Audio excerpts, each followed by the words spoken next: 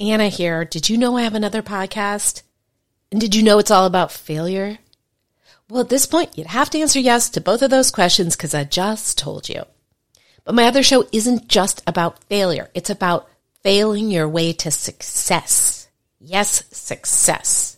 Because the most successful people are often just the people who've gotten up the most times after their failures. Don't believe me? Go download Fail Your Way to Success wherever you get your podcasts, or go to failyourway.com for more info. Now back to the show. Welcome to the after party. It's time to change. You're just getting started. You can teach an old dog new ways, and not just on Saturdays.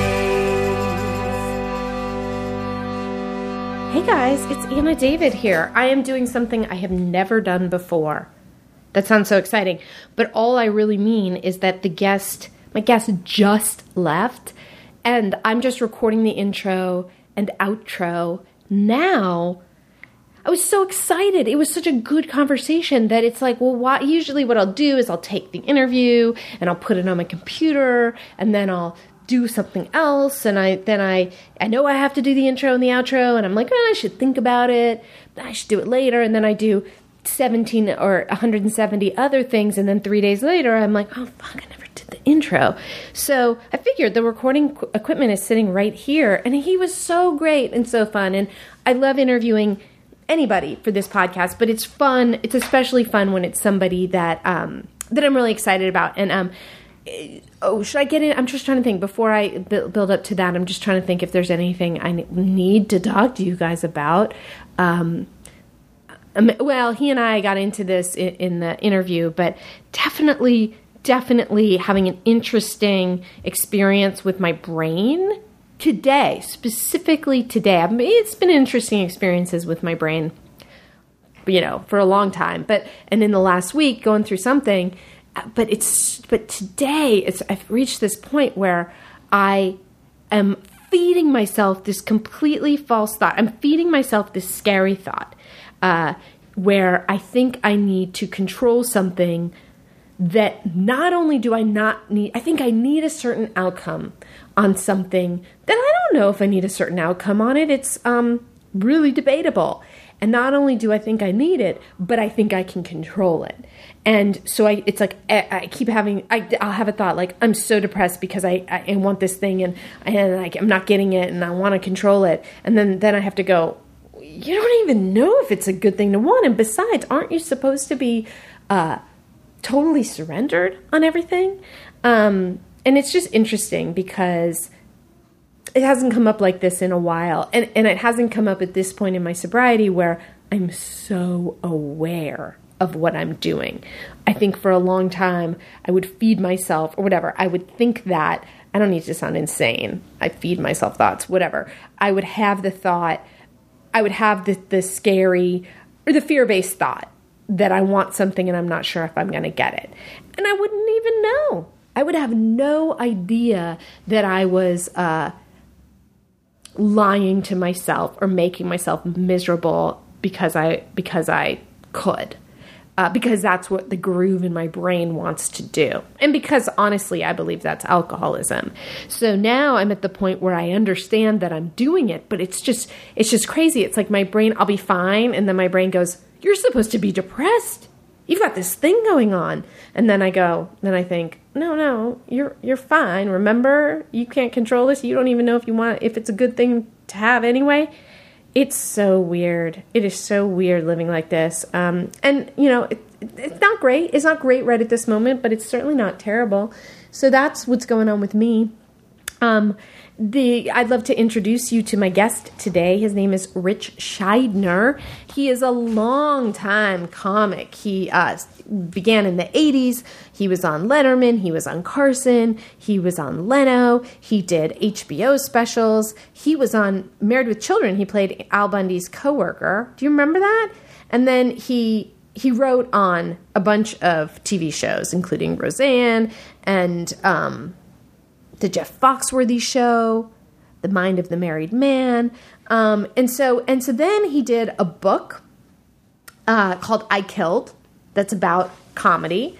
And then he made this documentary that I saw, and this is the thing that got me super excited to interview him. I was excited already, but please go see I Am Comic. It's on iTunes, and it's basically about him. It was supposed to be, it's sort of ostensibly a documentary about comedy, but the director kind of shifted and made it about him. You know how in Exit Through the Gift Shop, that Banksy documentary, it starts off being a documentary about Banksy and then it kind of ends up being a documentary about that other guy?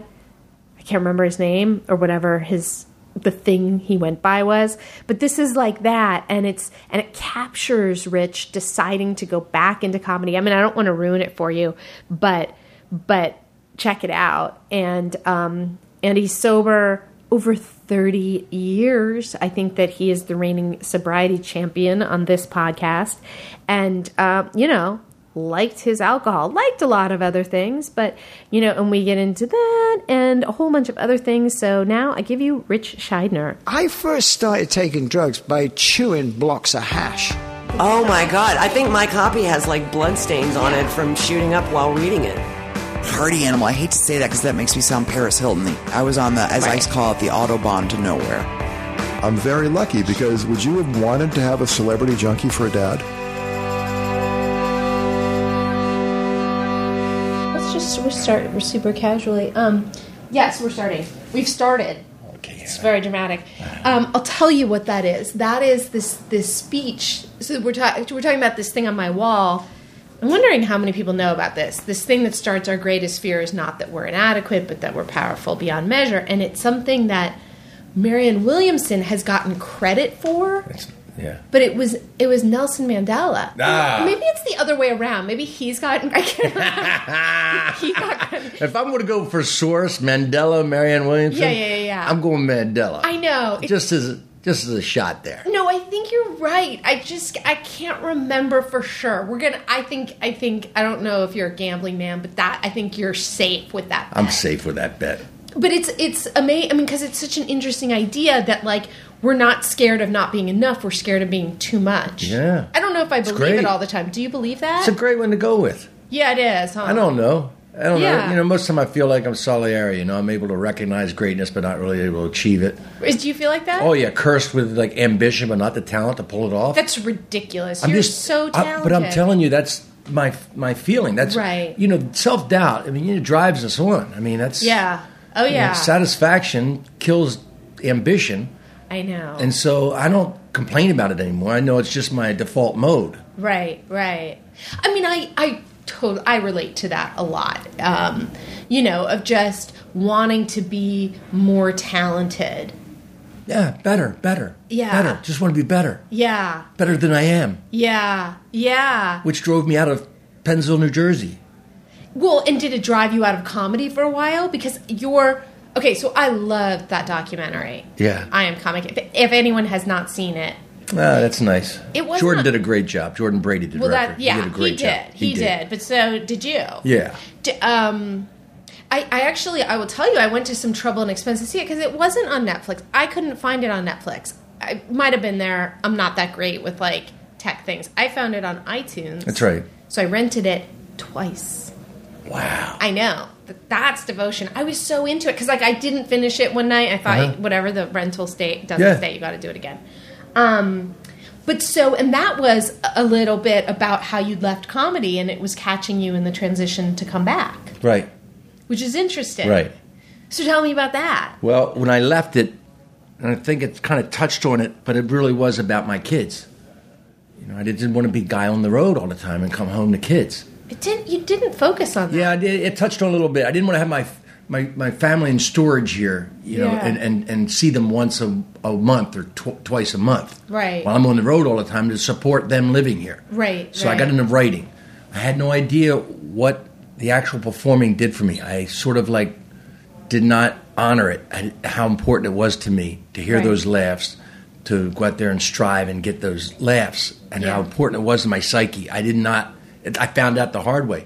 I mean, within months of going into the writing room on a Roseanne television show, I was on antidepressants, which had nothing to do I think it was everything that kind of caught up with me over my life, but it really didn't have anything to do with the situation of the Roseanne show as opposed to the Becker show or any other show Right. that I wrote for. It really had to do with that I needed stand-up.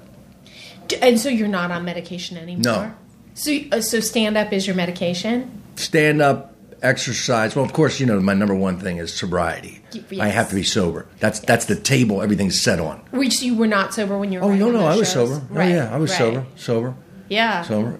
But the sobriety, then prayer, meditation, exercise, and the performance. I mean, it just does something for me. It does. It always made me feel. I've always felt distant and separate from people and outsider and that sort of thing. Yeah. And it brings me in the circle. How much do you... First of all, how long are you sober? May 11th, 1985, so I'll be 30 years in May 11th. Jesus Christ. And I'm older than you, too. But nevertheless, that is you have more sobriety. I mean, we've had people with 27 years, but you beat them. Yeah. Beating them was good. But how much do you think not feeling a part of is part of alcoholism?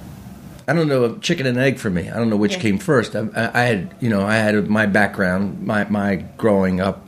My dad was an alcoholic. He was violent when he was drunk. Yeah. I had, from the violence, I had panic attacks from my earliest age. I didn't recognize them as that, but that's what I had. And so I always felt that way. And I don't know whether, the drink, panic attacks left me when I started drinking when I was around 11 or 12 years old, around 11. Mm-hmm. And didn't come back until I quit drinking. Do you know what I mean? Yeah, and then they so came now back. You deal with them? I deal with them. Really? Yeah, and they're all manageable. It's not like the ones that maybe some people have to go to the hospital or something. I mean, I feel like I'm in a glass coffin and I can't breathe and I'm sort of locked down, laying there, and it's scary. But I have my prayers and I have the knowledge it'll pass. Yeah, because it's passed every time. Yeah, but it doesn't. When you're in it, sometimes you're thinking, "This is it." Well, when I'm in anything, I think that's okay. That's true. Right? I mean, isn't that alcoholism? That's a good one, Ann. I like that. I mean, I didn't make I it like up, that. but No. I think this is it, and the way it's going to stay, and the way I want it to stay. Yeah, well, yeah. Sometimes. I mean, If I it's think good. I think it's more, for me, it's more the other one, where I get down and I think, it's never going to end. Even though I have tons of sober experience of it ending. That's right. This time it's different, my head says. Hey, look, just a couple of days ago, I was in the barrel. I just call it being in the barrel. It's my turn in the barrel. Right. Get in the barrel and go over the falls. Right, and that just means It's just I'm going down the rat hole, and I try, and I'm getting down, getting depressed, whatever. My head's on me. I try to do everything I can to fight it, go to meetings and all. I do everything I can, but I know I just have to go through it. Are you through it? I'm an up and down person. Me too. But when I was on the meds, and this is just my opinion again. I'm not a doctor, but I was in a bandwidth. It took away the lows. It put a ceiling on my highs too, and that's where my creativity is. Yeah, I hear lots of people say that. And so I had to give up the creativity to put a floor to my depression, and put me in a bandwidth. And it. I mean, you can ask people who've known me for a long time. And the difference was, I didn't realize how big it was. They did. They saw it. People noticed. They said you were less creative. I was less me. I was less me in every way. I was less me in every way. I was less vital in every way. How long were you on the meds? 15, 16 years. Wow. I went to see all sorts of psychiatrists. I had diagnoses of PTSD, bipolar, clinical depression. Yeah. And did hypnosis. They thought at first for a long time that my symptoms meant that I'd been sexually abused. Yeah. I had no memories of it. Right. Did the whole thing, hypnosis, all sorts of things to find out whether I had any unrecovered memories, so to speak. Nothing. And then this one psychiatrist said the symptoms are the same for violence at an early age that you had, and the symptoms are the same for sexual abuse and that. They're the same. So that was it. I've had all those diagnoses and the same thing, and went through every sort of hypnosis, like, did this happen? And it's like been determined. It's like, no. At this point, we are 100% sure this did not happen to you. Right. But that's a scary place to be. It was for a while. I just couldn't get out of it for a long time. Yeah. And I had, whatever the journey was, I stayed sober through it all, which is the important thing. Yeah. That was the important thing. So how long have you been off the meds? Since 2011. Yeah. Yeah. And it Almost 4 years. and it's working. I'm working. It's Yeah. working, man. It's working. So okay, so tell me about when you first started drinking at 11 or 12, Yeah. and how did that come to be? I mean, your dad Worked drank immediately. Yeah. And it was everything that everybody who's an alcoholic, Yeah. problem drinkers ever said. Yeah. Immediately. Yeah. I found the relief I was looking for my whole life. I mean, I did things alcoholic before that. Like, do you ever do the thing when you're young called knockout?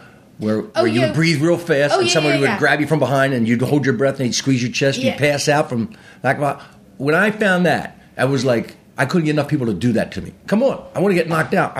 Anything that would get me out. I was looking for a change of perception before I found alcohol. Alcohol worked immediately and it was on. It was on. Yeah, we did that. We did a different version where somebody kind of chokes you against a wall. I kind of hated Little updated version. Yeah, I kind of But hated it knocked me out, and that's all I cared. Yeah. I just wanted to be out. Yeah. I wanted to be out of myself, out of my head. And so it worked. And then I went through the progression of drugs like J. Edgar Hoover predicted I would. Like the FBI said I would. I went through, right up the scale. Right. Marijuana, pills, other drugs. Was other drugs, drinking other your drugs. main Always. deal? Always like your first love? If we were doing mushrooms, I wanted to be doing mushrooms. Yeah. If we were doing acid, I wanted to be doing, MDMA, whatever it was. We can add alcohol to this. You can always add alcohol. But so your thing, if you mentioned those three drugs, was like a sort of more psychedelic. Oh, I know. I like speed. I like uppers. I liked up. I didn't like downers because I wanted to be up out of my head. Yeah. And downers,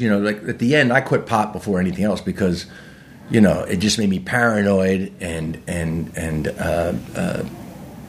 edgy, kind of skittish, And Dude, we have the same constitution. yeah, you know, see, so it didn't. So downers it. I didn't like. Yeah. I needed them when I got too high. Sometimes I wanted them around, and I that was for that. But I'd like to be up out of my head, moving fast. I like to be moving fast. I want the car going by the scenery at 1,000 miles an hour. That kind of blur, Which is interesting. Not stopped in front of the scenery. Right. Did you ever do heroin? Yeah, but I didn't like it. Yeah, I did it once. I loved it. Yeah. It's interesting because I feel like the most quote unquote sped up seeming people are the ones that gravitate towards the speedy drugs, which you'd think it would be the opposite. No, it because it focuses me. Yeah. Like I could do speed and think I was writing, but I was able to write, and I would no distractions. Yeah. But if I'm sitting around, if I'm smoking pot, I'm distracted by everything, and I got a million things, and I can't do anything. Yeah. So it's the opposite. You're right, exactly right. You'd think that we would be attracted to the downers, being high, hyperactive people, but no, we're not. Do people say to you, "I can't imagine you on coke, man"? Yeah.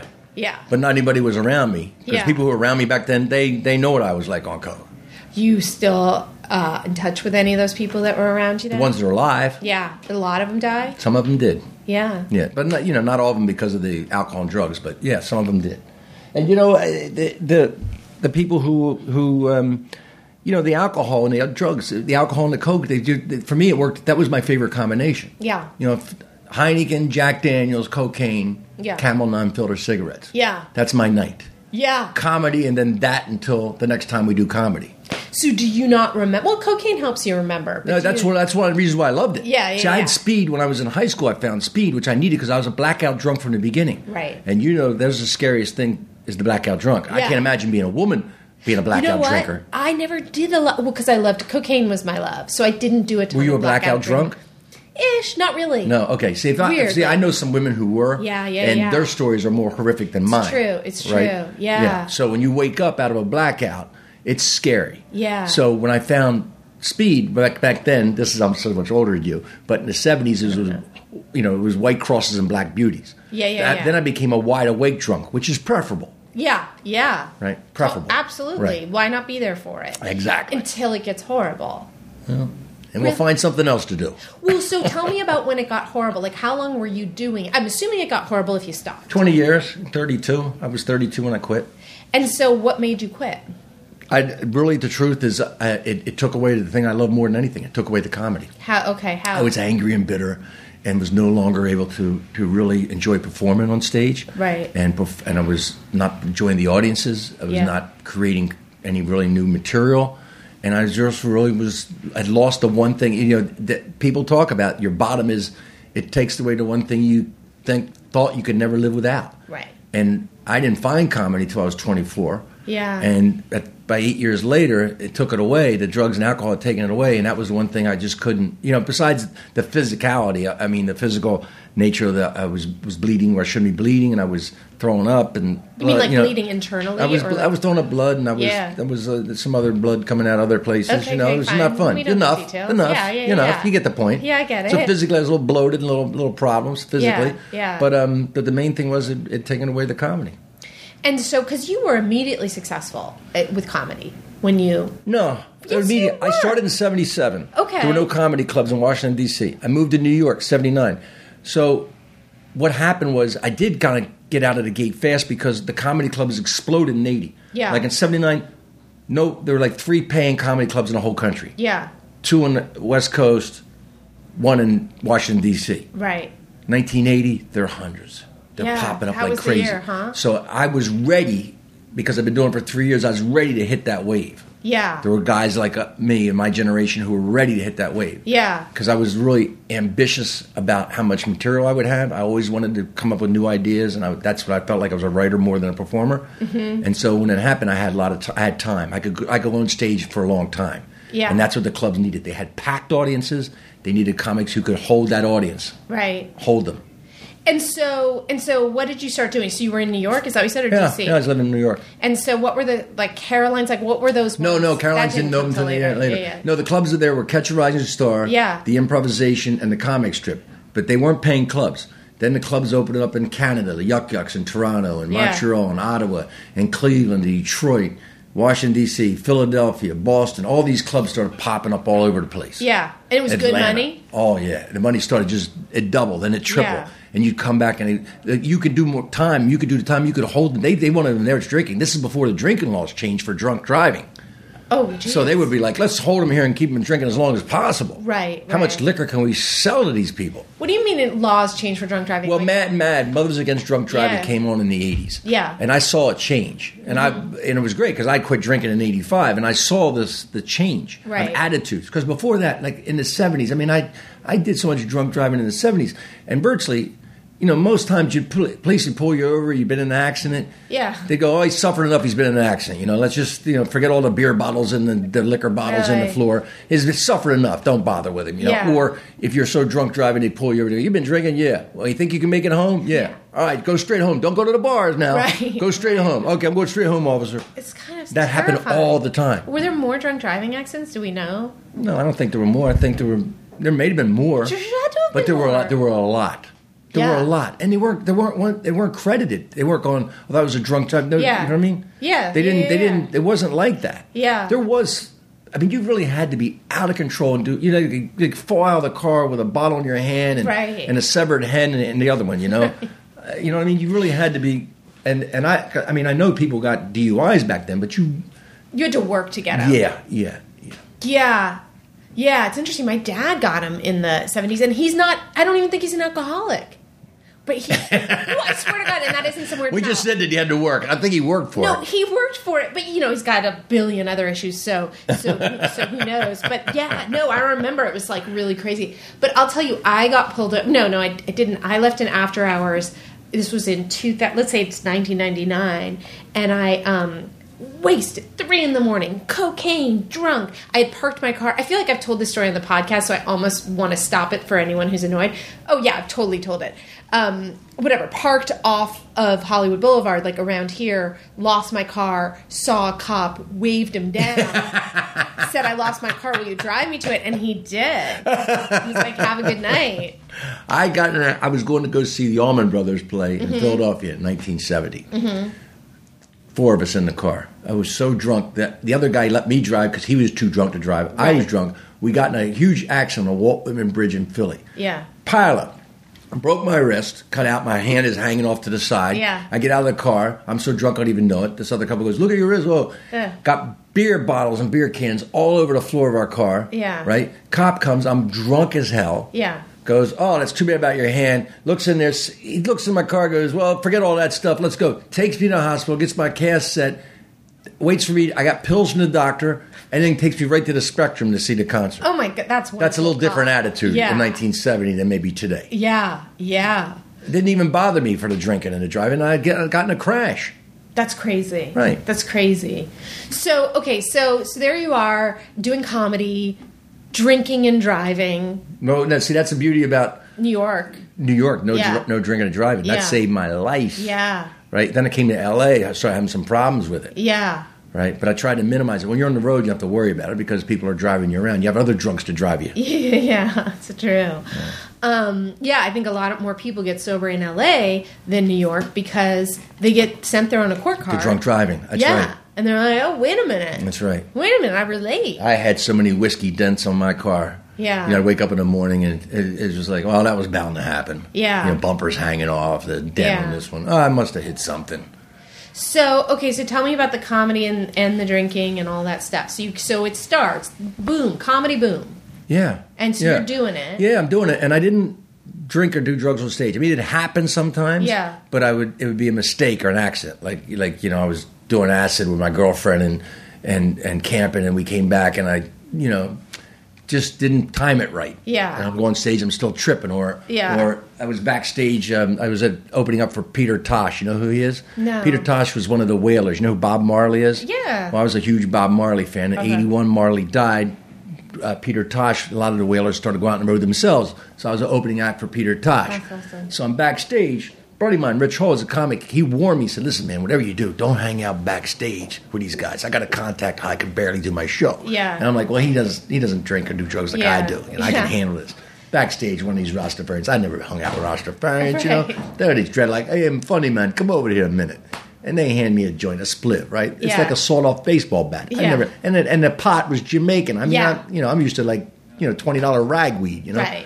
So I got so high, and they introduced me. It sounded like I was being introduced underwater, you know what I mean? And I go to the stage. My buddy told me this. You came out of the stage laughing. The whole audience is laughing. The only thing that saved me, the audience was as high as I was. Exactly. So my buddy said, you didn't do a joke for 15 minutes. You just laughed. They laughed, and you left.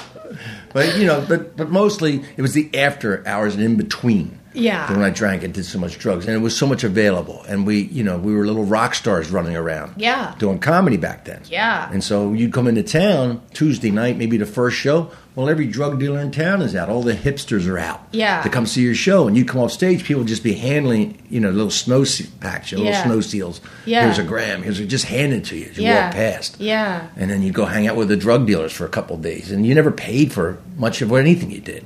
Well, and plus, there weren't so many comedians around. No, that was very rare. There were only Yeah. 400 in the whole country. Right. 400 in the whole country. That's from the top, like Steve Martin, Richard Pryor, down to the bottom. Yeah. In 79. Yeah. There's 400 in Toledo now. Yeah. Right. Yeah. So we were rare, and we were. That's what I'm saying. The whole thing exploded. Yeah. And Rolling Stone magazine did an article saying, stand-up comedy is the rock and roll of the '80s. Yeah. We were like, it exploded. Yeah. So the first few times you come through town, people are like, wow, man, you guys are rock stars. We haven't seen anything like this. Yeah, and so what happened from there? You started going on Leno pretty fast. Right? I did Johnny Carson in '84. Yeah. And then Letterman. I did everything I was supposed to do. Yeah. HBO special, all that stuff. Everything I was supposed to do. TV Yeah. pilots, the whole thing. Yeah, and then when did you start writing on those TV shows? When I quit, and I got around '94. I knew it wasn't going to happen. I had my last pilot, didn't get turned into a series. Yeah. I'd had there were only 4 channels. I'd had 5 deals. Right. So I had twice I'd failed on CBS. My agent's like, it's not going to happen for you, man. You're not getting another deal. You're not getting another sitcom where you're the star. Yeah. And so I headed back out on the road,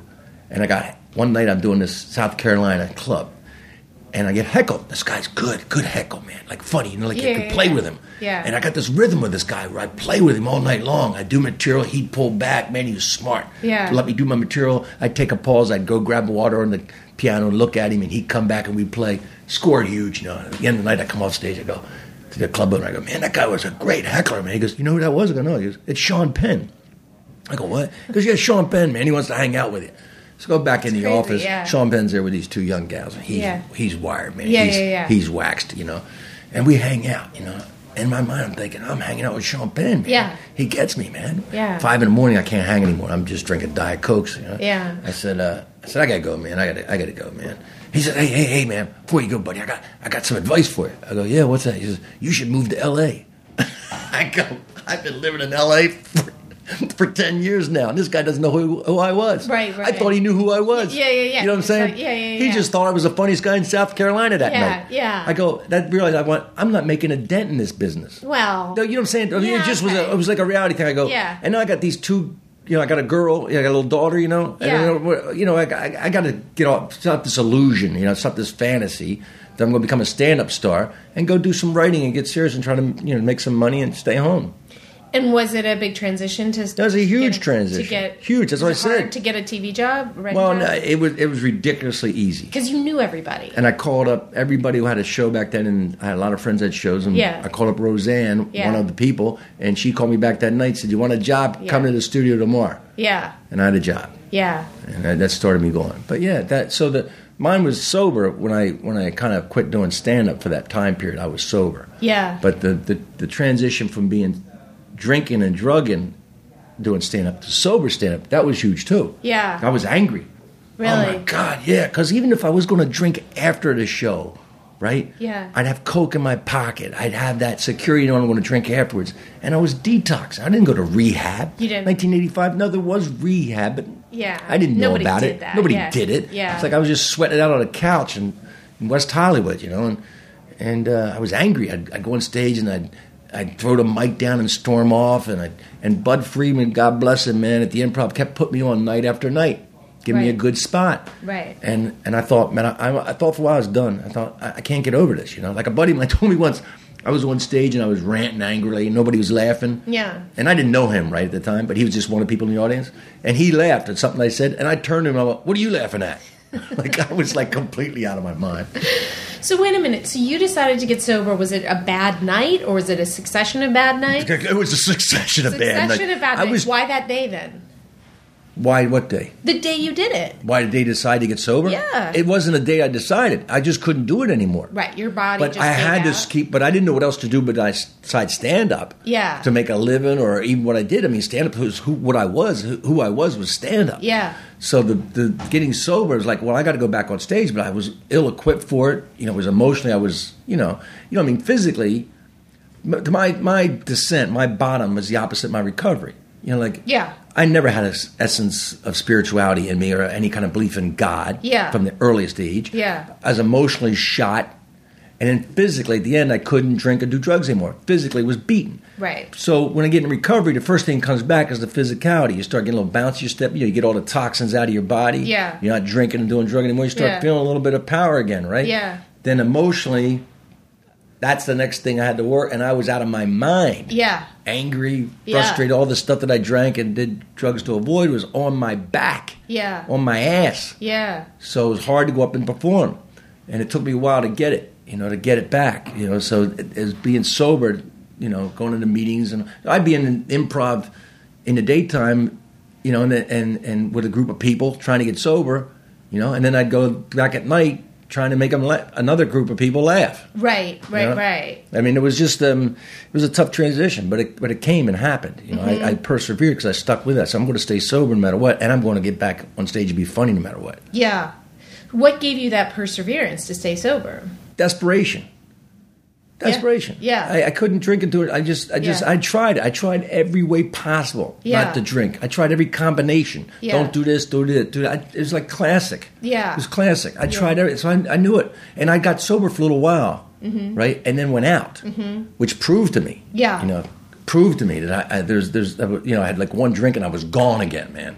Gone meaning? It's like I telling everybody, there was a benefit down in Austin, Texas, for a club owner, and one of my buddies were all down. Bill Hicks, a whole bunch of people were doing this benefit, and they're all drinking and drugging, and I drank and drugged with them for years. And I come in there going, I'm not drinking and doing drugs. Yeah.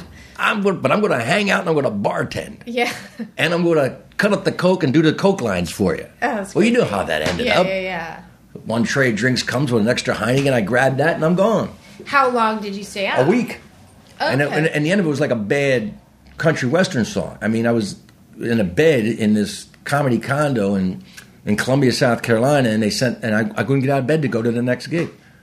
I was so sick and so toxic, I couldn't get out. I had not slept in days, and and this young kid came and carried me in the car, put me in the backseat of a car to drive me to, I don't know where it was, some other place in South Carolina. Yeah. To do this gig, and I was like throwing up and telling him, stop the car, man. Right. You're going too fast. Well, sir, I got to do at least 55. We're on the highway, Right.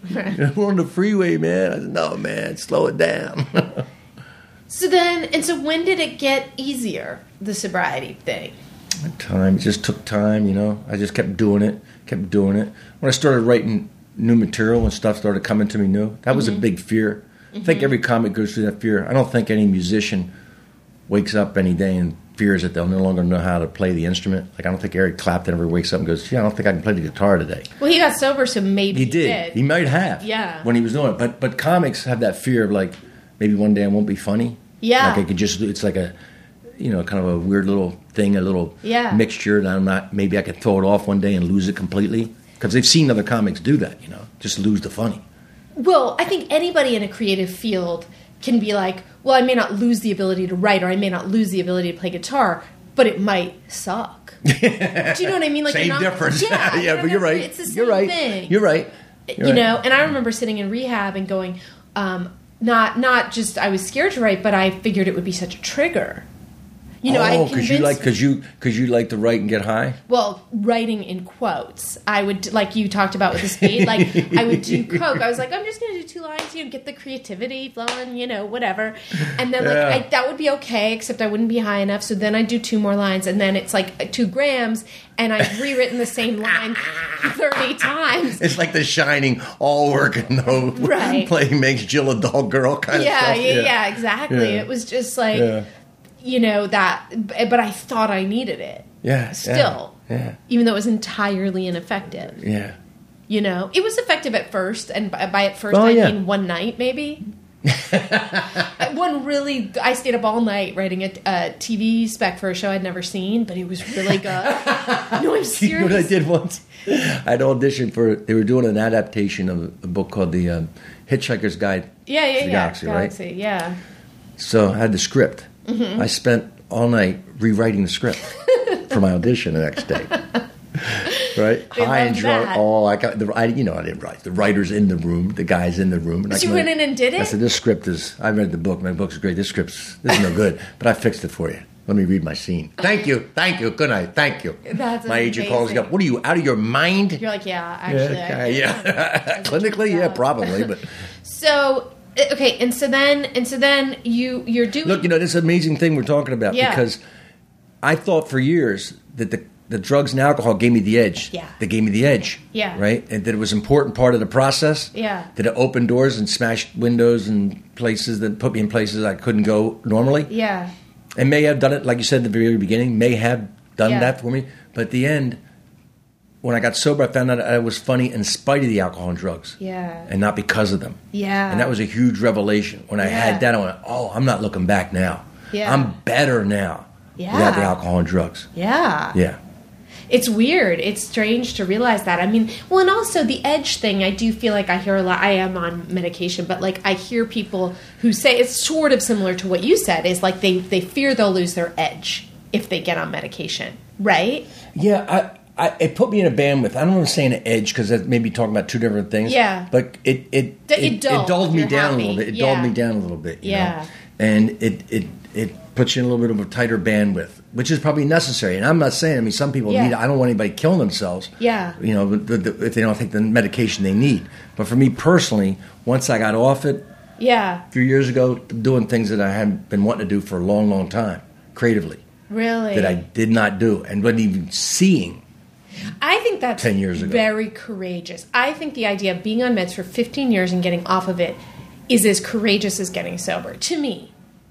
Well, I mean, it was necessary for me. Yeah. Both of them were necessary. So I really don't look at them as acts of courage, but they were both really necessary, Anna. Well, it is true that, I don't look at getting sober as an act of courage. I think people outside, how people outside of it are like, it's so hard what you're doing. And you're like, no, the other way was hard. Yeah. Yeah. The other, Compared, this is easy. Yeah. Compared, you know. Or some people look at it and they go like, good for you. That Yeah, kind of yeah, patronizing. yeah. That's good for you. Yeah, You know, yeah. That's good for you. Or like, I speak at colleges sometimes about addiction, and sometimes they'll come up and be like, "I'm so sorry, your life has been so hard," kind of a thing, and I'm just like, "Oh, well, don't pity me." Anyway, I think there's a whole thing of people who get sober that it's like they want applause for not doing things they shouldn't be doing anyway. Right. You mean you're not getting drunk and driving through a school zone at 100 miles an hour? Right. How about a stand ovation for that character? Right? I know, it's true. Like, I do remember that at first. First of all, I want a standing ovation for everything. Like, I do. I recently went to, like, court to take care of a traffic, like, moving violation. I wanted a fucking medal. Like, you know what I mean? Like, it's because it's like this just immaturity. Yeah, that's true. It's You true. know? I'm that way, and you'd think at 62 I wouldn't be that immature anymore. You look good, dude. But 62. Put up a good show. Yeah, I mean, if it's Hollywood a show. Hollywood storefront, baby. Yeah. But so Yoga, I think, is my new. Oh, is that your new addiction, as they say? Yeah, it's not a new addiction, but I've added it. You know, for years I just did push-ups and sit-ups and ran. Yeah. Like classic, 70s dude shit. Yeah, exercise. Yeah. But I got convinced to try yoga a few years ago. I see the point. You do. I see the point. It Yeah. stretches me. Yeah. And it does a different thing. With the instead of like, moving 100 miles an hour, it causes me to concentrate in a different way. Yeah. And it's great. And it stretches me. So when if it you say stretches me emotionally? physically. Yeah. Yeah, exactly. Yeah. Exactly. Yeah. Exactly. And it's good. I like it. It's interesting. I've done it enough, but it physically, it's bad for my back. Whatever you're doing, you keep doing. Well, thank you. Thank you. Speaking of looking good. But thank you. You guys Bless out there you. don't know, this woman is very, very pretty. Oh, you're very sweet. You're just, I say it in a fatherly way. Yes. But She's blushing now. yeah, you know what? I don't really blush. Am I really blushing? Yeah, you are. It's hard to make me blush. Good job, dude. Came out of nowhere, didn't it? Yeah. I didn't think I did. I didn't know I was Yeah, capable. you should have seen your body language. That I believe. My Yeah. body language is very expressive. Yeah, you went very very shy. Well, I love a compliment, so don't misread that. You know what I'm saying? Yeah. Don't stop with a compliment. Please. I have no fear there. But I do think, whatever. It's not that interesting. But yoga hurt my back, even though it's supposed to be like whatever. I'm injury prone. You know? Oh yeah. Yeah. And it's interesting. I was just talking to one of I didn't even explain. This is all part of a website. See, I love you. Okay, so you asked no questions. You just said yes. Yes. You came in here, which I love and appreciate. I'm Well, so I told you grateful. why. Yeah. They know about Danielle Stewart. Yeah, Danielle. She's Danielle. been on the podcast and she writes. She's great. Amazing. I really dig her, and she Yeah. said, "Hey, do this thing." Yeah. You said Danielle Stewart when you emailed. And I you were went, like, I'm in. Yeah. So anyway, this is part of a website that's all about addiction and recovery that I edit, that I created, and that I sold. So I'm actually. Oh, wow. But yeah. And so those people out there work for me. Wow. No, just those two. Which ones? The people that are working the hardest. Right over there, the guy and the girl over there with the little red curly hair. red blouse and curly hair. Very good. Yeah. I like cute people, You got them. You got them. So, but anyway, what was my point? I so had one.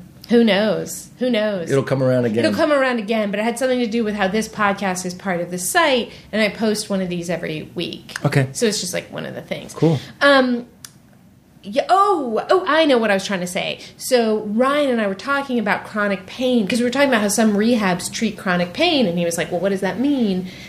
Because people with chronic pain and the opiates and the painkillers is a real thing out there. Yeah. Yeah. And so, I have some of it, and I have to do like all that other shit. Yeah, it's again we get into addiction of it. Like I said, I wasn't a pill head. Yeah. But a friend of mine died behind that. Yeah. And part of his thing, he would have these phantom pains.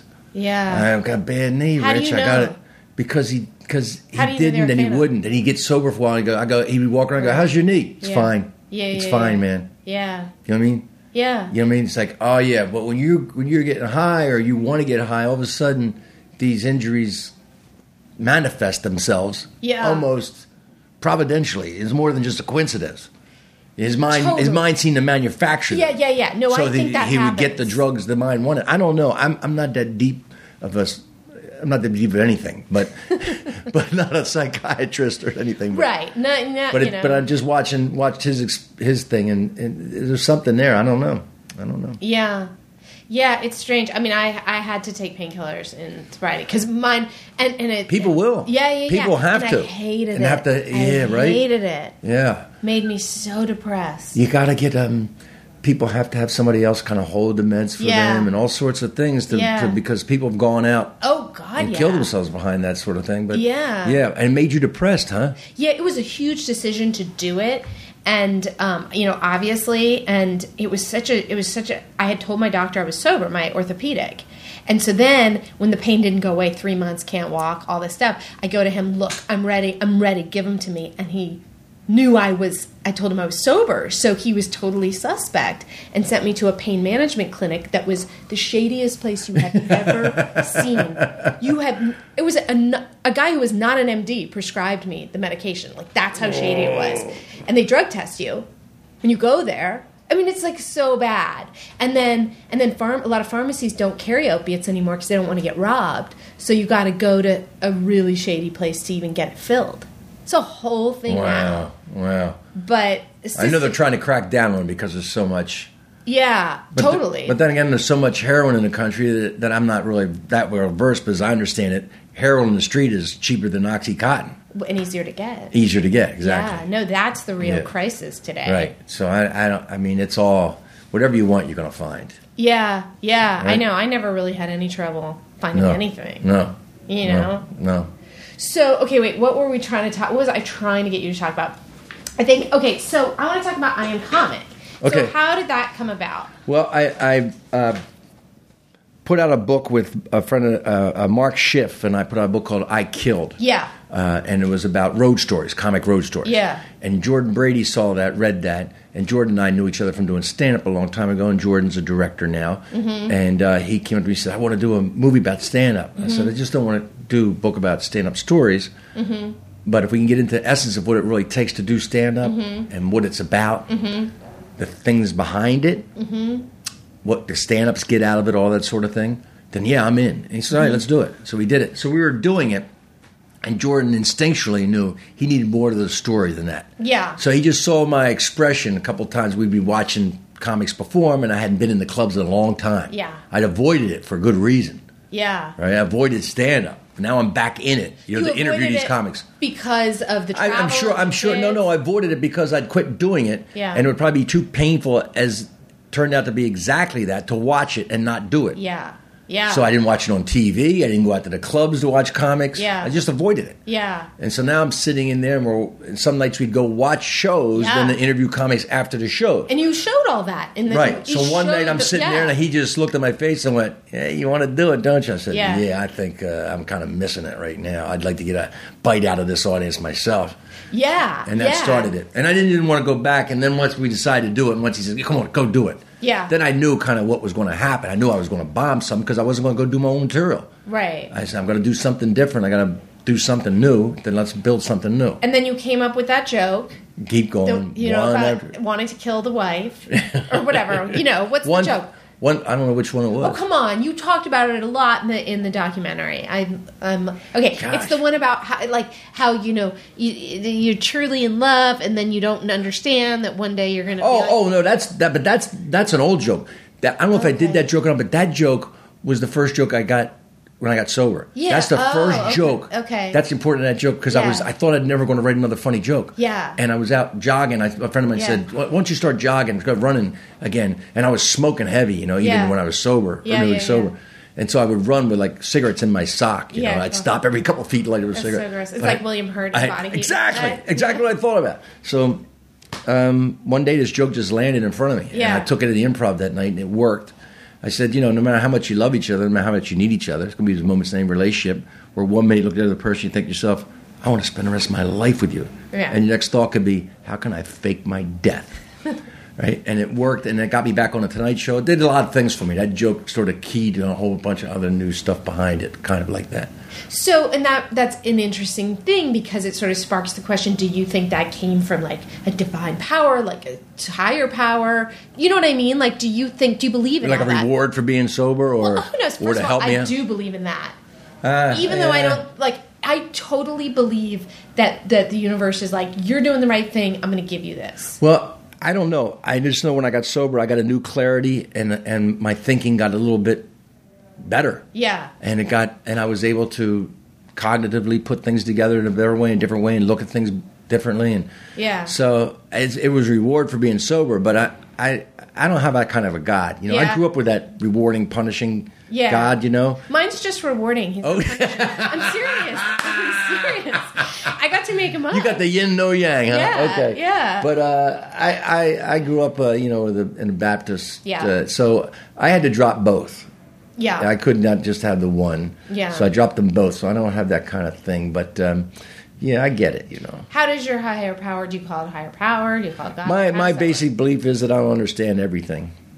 That's my basic belief. You don't understand. I don't understand everything. And so, So anything's possible yeah, because I don't understand it all. yeah, So I don't have to worry about it if I don't understand everything. yeah. I'm not trying to control it because there is no ability for me to control anything or everything. So Right. in terms of belief system, because every religion is just a system of beliefs to explain the unexplainable. Yeah. So I don't have to worry about trying to explain the unexplainable. I just accept it. Yeah. I can't explain it. I don't understand it. Yeah. And there's something working out there that's beyond my concept. That's what always cracks me up. It's like, we talk about these gods, like in a movie. They never get heaven right in a movie. They can never get it because our imaginations are tied to human form. Yeah, That's yeah, why they yeah. always have in a movie, in a heaven scene, they'll have a gazebo. A gazebo, really? You mean the creator of the universe, the best the creator of the universe come up for you to hang out with is a gazebo? Right. Don't you think he'd create something you could not have any concept that this could possibly Right. exist? Of course, No, we you can't. can't come up with it because Yeah, your yeah, yeah. imagination is limited to gazebo. Yeah, Wouldn't it yeah. be cool? We hung out in a gazebo in heaven, and a train would come by. We Oh, could that's do really that cool. here. Yeah, Any exactly. day. I'm Any just day. saying, but that's always cracks me up. So that's why they can never do any kind of effective heaven in any Yeah, kind of movie that's scene, interesting. really, I never because it's thought all of that. tied to human form. Yeah. That's like early Christianity. The best would do. What's heaven going to be? Angels playing a harps. Yeah. Why? Because I like a guy playing a harp. I think that's kind of cool. So I'm going to put a harp player in heaven. If the guy didn't like harps, it could have made it something else. Hey, an angel playing a Jew's harp. Why? I like Jew's harps. That's why. Right. It's all tied to our own imagination. So I just try to go with some sort of God, higher power thing that's beyond my understanding. Do you believe that helped you get sober? Help me stay sober. Mm-hmm. What got me sober was the knowledge in my gut, in my very center and core of my lizard brain, that I could not drink without and control the consequences. I could not start to drink and then effectively know whether I was going to stop or not. I could not start to do drugs and have any idea what was going to happen. I knew I could no longer control my drinking or drugging. And that's what got me sober. And I didn't want it anymore. It was ruining my life in every possible way. My marriage was terrible. Everything was bad. I mean, the marriage ended anyway, but at least I did it sober. Yeah. It expedited it. Yeah, it did. Did you? You wake up and you go, whoa, what did I do? Yeah. How long were you married? That marriage, I was married. I've been married Oh, twice. that's right. You were married to Twice. Carol. Yeah, Leifer. Leifer, yeah. Right. So that marriage lasted from 81 to, I think the divorce was finalized in like 85, 86, something like that. Right. But it was interesting what you said is that you credit this higher power or whatever with helping you stay sober. Do you have temptations to drink? No. Yeah. Do you think that's what it is? I mean, because it doesn't really. No, make because I sense. focus on it all the time, and I do certain things every day, certain prayers, and Yeah. and I go hang out with certain people, Yeah. and I do certain things every day to put a focus on the fact that I can't drink or do drugs effectively. Right? I mean, yes. So that's what keeps me sober. Yeah. And I do give all control over this other person, which helps me to Right. stay sober. This other person, this other thing, this other yeah. universe, whatever it is. Yeah. I don't worry about it. Yeah. That. Yeah. I just realized it's not me. That was like one of the things I was taught when I first got sober. Somebody said, "Because what's your concept of God? I have none. All you have to do is know that you're not God." Yeah. I go, okay, that's a good place for me to start. Yeah. Why not? So that's, Why not? That's it. I just know for me, I find it really hard. I do my practice in the morning, my like meditation, my prayer, and then within 3 minutes, I can absolutely forget everything that I knew for sure 3 minutes before. Traffic will do that to you in LA. You know that. Oh, my thoughts will do it to me faster than traffic. Absolutely. I'm constantly calibrating. I'm constantly calibrating. Yeah. It's not like I set the thing on the dial on 5 and walk out the door and it's 5 an hour later, or it's 5 when I come back. Right. The needle's constantly swinging and I'm constantly adjusting. So it's like tuning in Tokyo in World War II. Come in, Tokyo. I'm just constantly turning the dial, you know. Yeah, I mean, okay, sorry, I'm obsessing over this because I'm doing it today, like a thing that I've got that's in my mind, and I'm so aware of my monkey mind kind of continuing to go back to this groove that's A, a lie, B, totally fear-based. Not a lie, fear-based, and I can't control it anyway. Do you find that where, like, constantly, like every 30 seconds? There's so many great metaphors for this, but I heard a great one in Tennessee years ago at a meeting there. What's that? Guy says, I have all these thoughts every day. They come, Nick. I can't control them. It's like sitting on the porch and watching traffic go by in the street. Yeah. If I just watch them go by, hey, that's an interesting car. Yeah. Well, that's an interesting motorcycle. Well, that's an interesting truck. Look at that car. Yeah. They're not a problem to me. It's when I try to grab one of the handles on the car that's going past and hold on to that car, that thought, then it becomes a problem. And the one thing I learned from this guy a long time ago, he said, whenever my mind tells me things, and it tells me a lot of things during the day, and most of it not good, especially about myself. Yeah. My first question to that voice is, where are you getting your information? Right. Where are you getting this information? Right. And that voice usually shuts up, doesn't come back. Yeah. Because it's a voice, it's an old voice. That's our But I gave us a little extra time so we can wrap up. But this how fun is this? Oh, I'm having a blast. You're great. Well, so likewise. So so right now, what are you're doing a one-man show? Now I'm writing a script for HBO for Bill Maher based on a book that he did called True Story. Yeah. So I'm doing that, and I'm writing a book on the 80s comedy explosion. So I'm just doing writing and performing. You know, it's just a perform. I do stand-up all the time. Yeah. Most of it's, age-based, country clubs and cruise ships. It's, circling the drain comedy tour. Cruises are fun. They're all fun. It's all good, Yeah, but it's not like I'm doing it to get ahead or I'm working on my next Jimmy Fallon set or anything like that. Right. I understand what I'm doing. It's okay. It's fun. And I still enjoy it. Recovery comedy thing, which I find very interesting. I do that sometimes. Do you enjoy that? I love look, you're working in front of the people who get you and you get them. Yeah. There's no better crowd for a comic. Yeah. I know who these people are. If I'm standing and performing in front of a bunch of people who are used to drink and do drugs like crazy and now don't a day at a time, I know these people because they're me. Yeah. So the jokes I can do for them are like I can do for no other crowd in the world. And let's face it, they love to laugh. Oh my God! So we got only a couple things left. That's one of them. And it's the only thing we can do in a group in public with our clothes on. Absolutely. Look, you get shy again. There she goes again. Yeah. Oh, yeah. Well, so any final words for people out there who are, thinking about getting sober, might need to get sober, and, any words of wisdom? Yeah, don't let anybody stop you. Yeah. if you're thinking about sober, I mean, I can't, my brother's not an alcoholic. Yeah. He never remembers the last beer he has. Yeah. He doesn't think about when he's going to have the next one. Yeah. Getting sober is not even... What do you mean getting sober? There's nothing to think about. Yeah. But if you're thinking about getting sober, you need to get sober. If you're just thinking about it, you need to get sober. That's so brilliant, too, because it's like, why are you checking it out? Yeah. I mean, they're probably... If somebody's thinking about it, he's been told by other people. I was told by other people I was an alcoholic long before I was willing to admit it myself. Yeah. Okay, that being said, I do want to make an amendment to that. I do think there are people who, because recovery is such a big topic these days. Mm-hmm. I don't know. There could be exceptions. You get enough people, strangers and friends alike, that over the years have told you may have a problem the way you drink. Yeah. You have a problem the way you act when you're on drugs. Yeah, let's believe You may want to hear the chorus. You may want to go, none of these people know each other. Some of them didn't even really know me. Yeah. They're just somebody I ran into and went, wow, pal. Or I like when you say dude. Dude, I go through phases. Of saying dude. I like it. It's kind of like, hey, weird, dude, you got a little problem. Yeah, dude. Do you know, like, the phrase I heard more than anything when I was out there drinking and drugging? What are you thinking? What were you thinking? You know what I mean? I wasn't thinking anything. I was just doing what I wanted to do. I love it. Okay, well, that's a good note to end on. Thank you, Rich. I so appreciate your doing this. So that was Rich Scheidner. Hope you loved this podcast. Please keep sending me emails. Anna at theafterpartygroup.com. I love them. And I respond to them, and sometimes I'll shout them out here. So do that. Keep listening, subscribe to the podcast, leave a 5-star review if you can, and I will see you next time. Thank you.